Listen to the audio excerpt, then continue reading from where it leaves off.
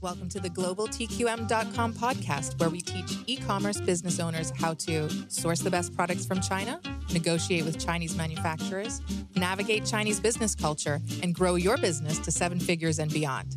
David Hoffman is the founder and CEO of globaltqm.com, your team on the ground in China. Hey guys, welcome to this week's podcast. Today's a really great session.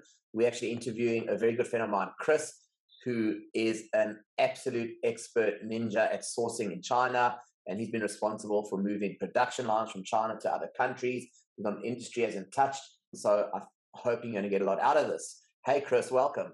Hey, how are you? Very good. How you doing? Oh, busy dude. Busy dude.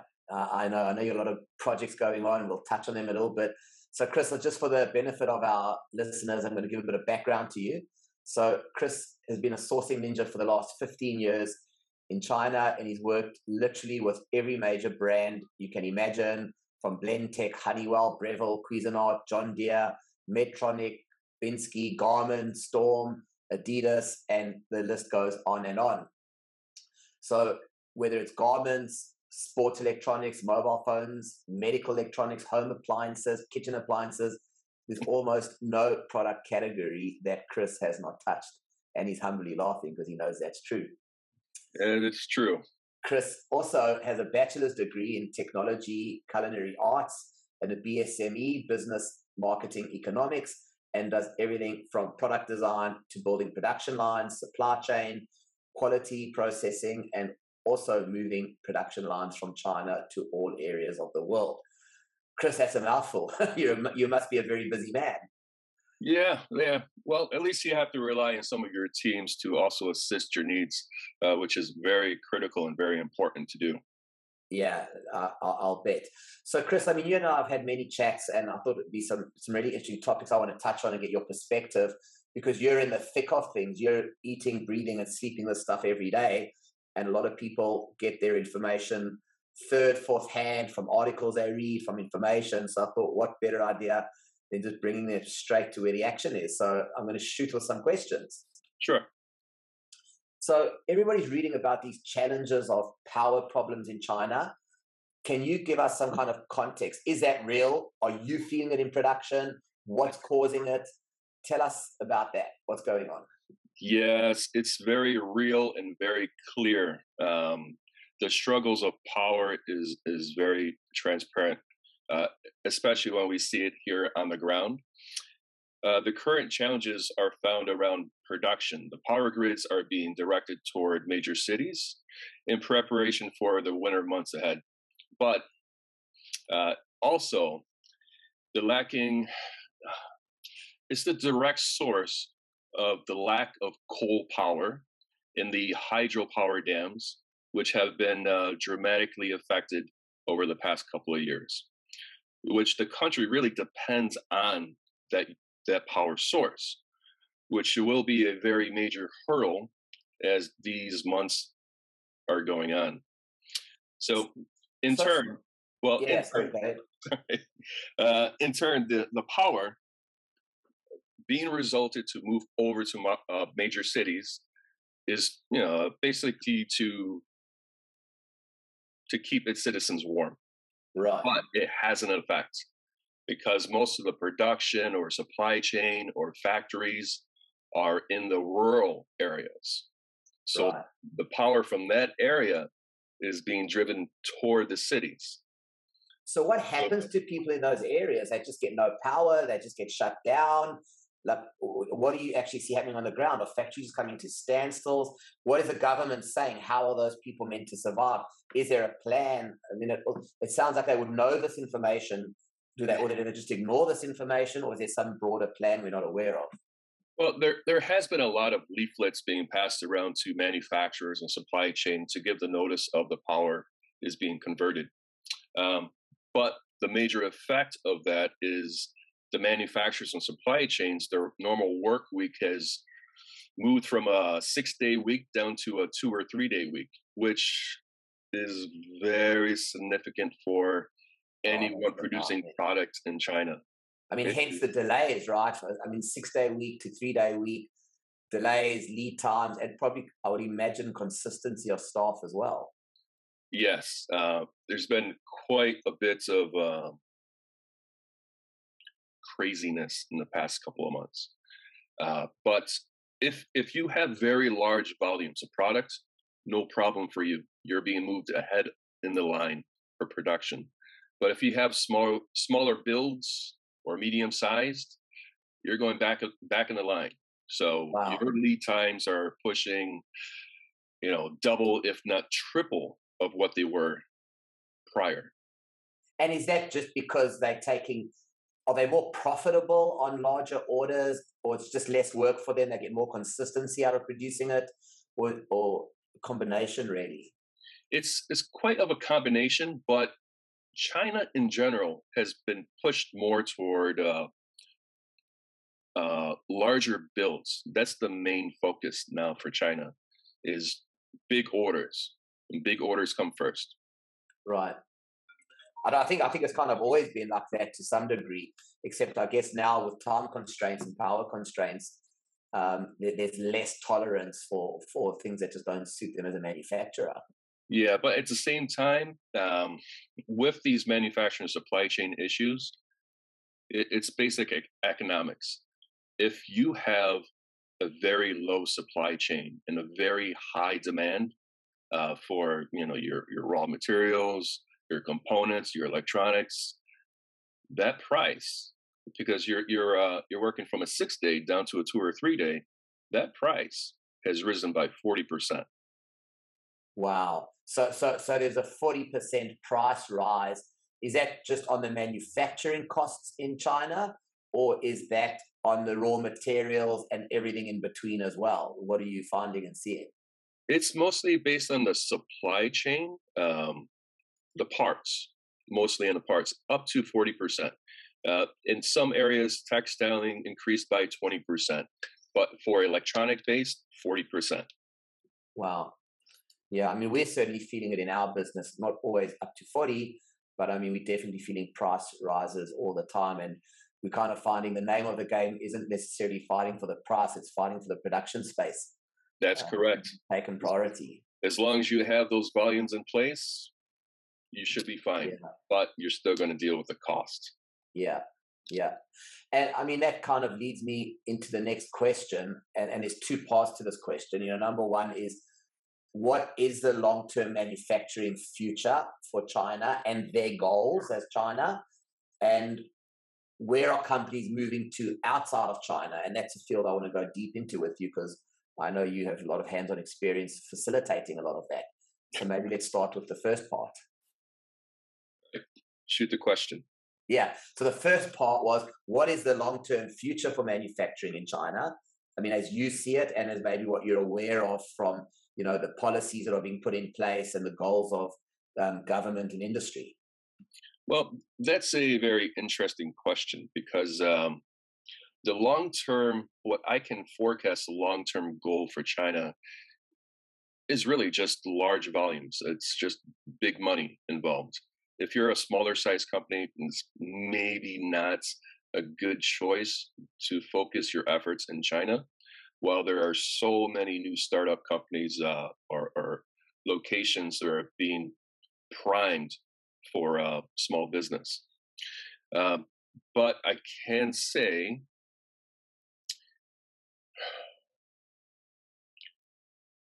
all right, you're going to have to rephrase the question to me again. Yeah.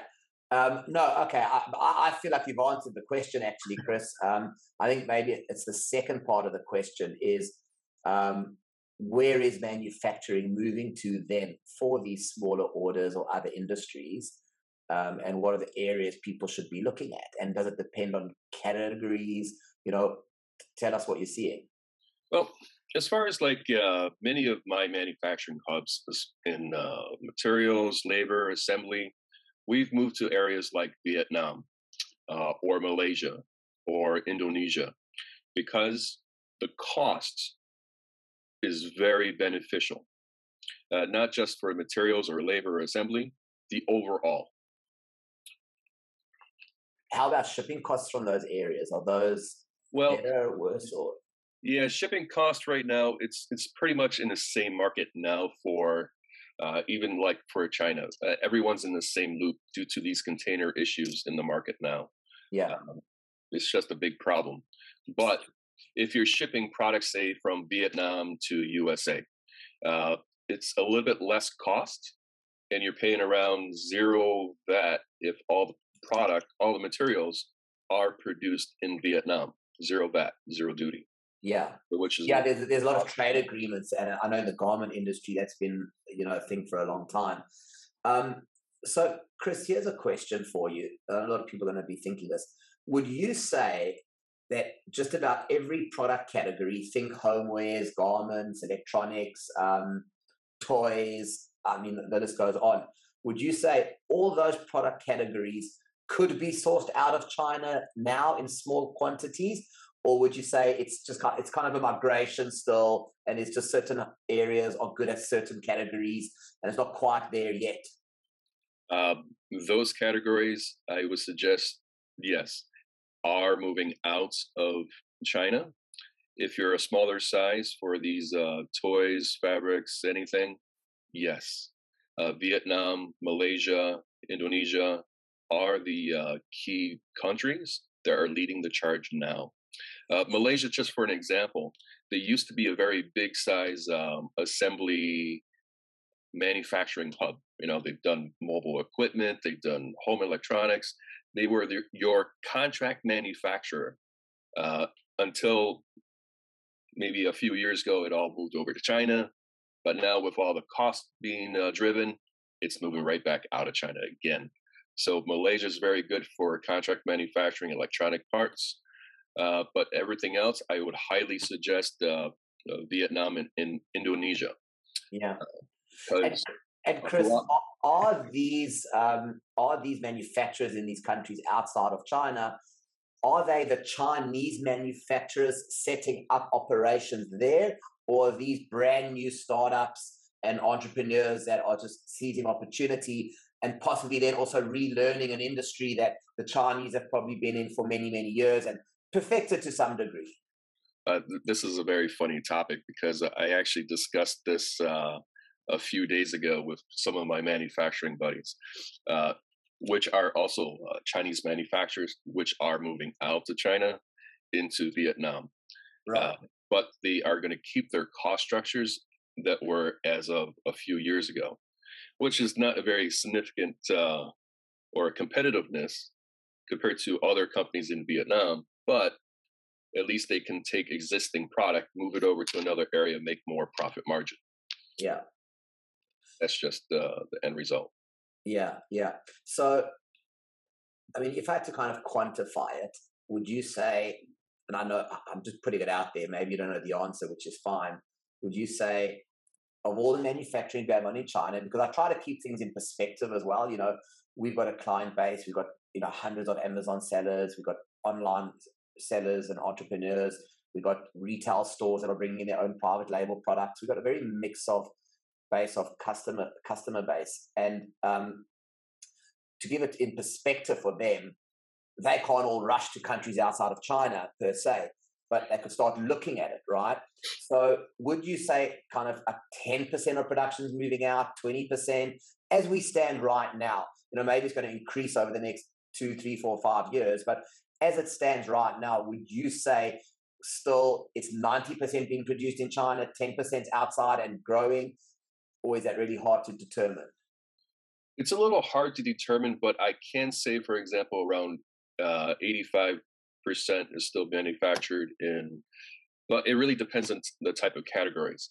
If you're looking at more of the homewares or housewares type of products, appliances, electronic-based, are still being made in China. That's true, but they're slowly moving out of China to be focused more like, say, Vietnam.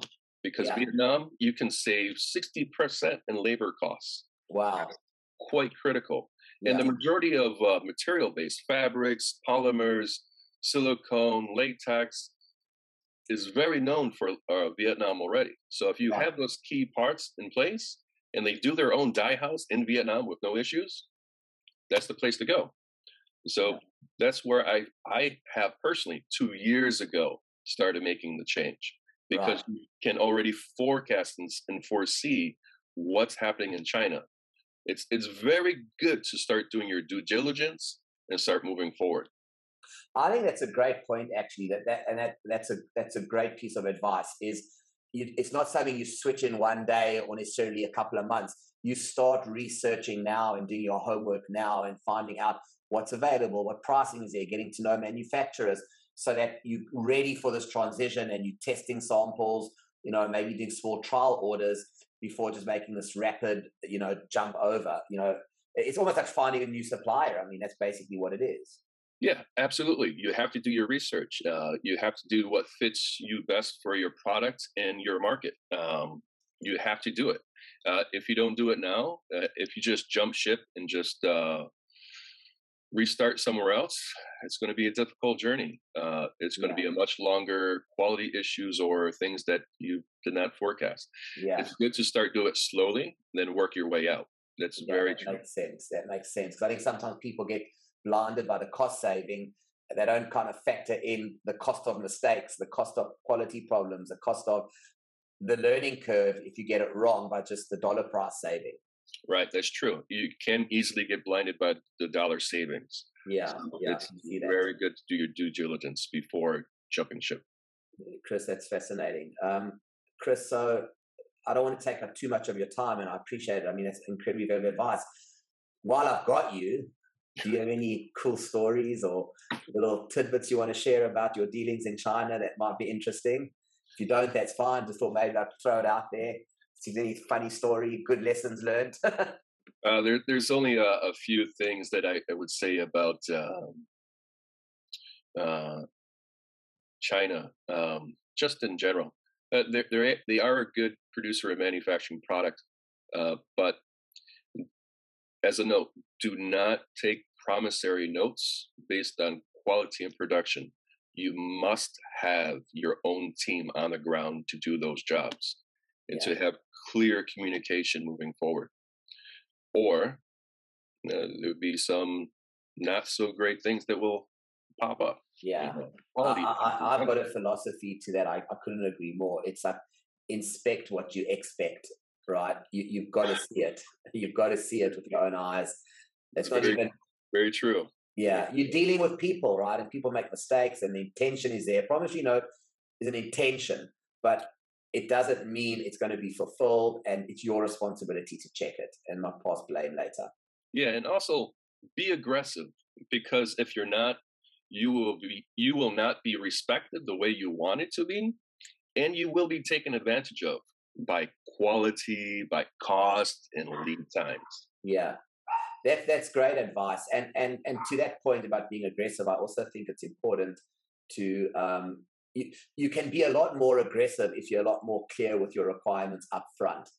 Well, yeah, I only say be aggressive because it's just a very common lingo in China, because the language itself is very aggressive. Right. So if you're not showing aggression, then you're not going to be treated the same or being respected in that way. If you're just shy and you're shallow, then you're going to be taken advantage of. Your costs are going to jump up. Your quality is not going to be what you expected. Right. So you have to be aggressive. Right. And I mean, are you in agreement that being aggressive before about your requirements is critical, because it's hard to be aggressive afterwards if you haven't been clear about what you want, because then it just becomes a loss of trust, right? They go, well, you never actually asked for that. You never specified that. I feel like you don't want to be in a debate whether you asked for it or didn't ask for it. It's easier to be more aggressive or assertive when you were really crystal clear about what you wanted and didn't leave areas of ambiguity. That's right. Be clear, be transparent, and take the action. Don't delay. Yeah. Chris, that's amazing. Fantastic news and information. And I'm going to be watching closely what China do with their power grids and power problems. And there must be a long-term plan. I mean, they're a highly, highly educated, advanced government in many respects. So presumably they must have some game plan out there. I just don't know what it is. Yeah, they should have. But as time progresses,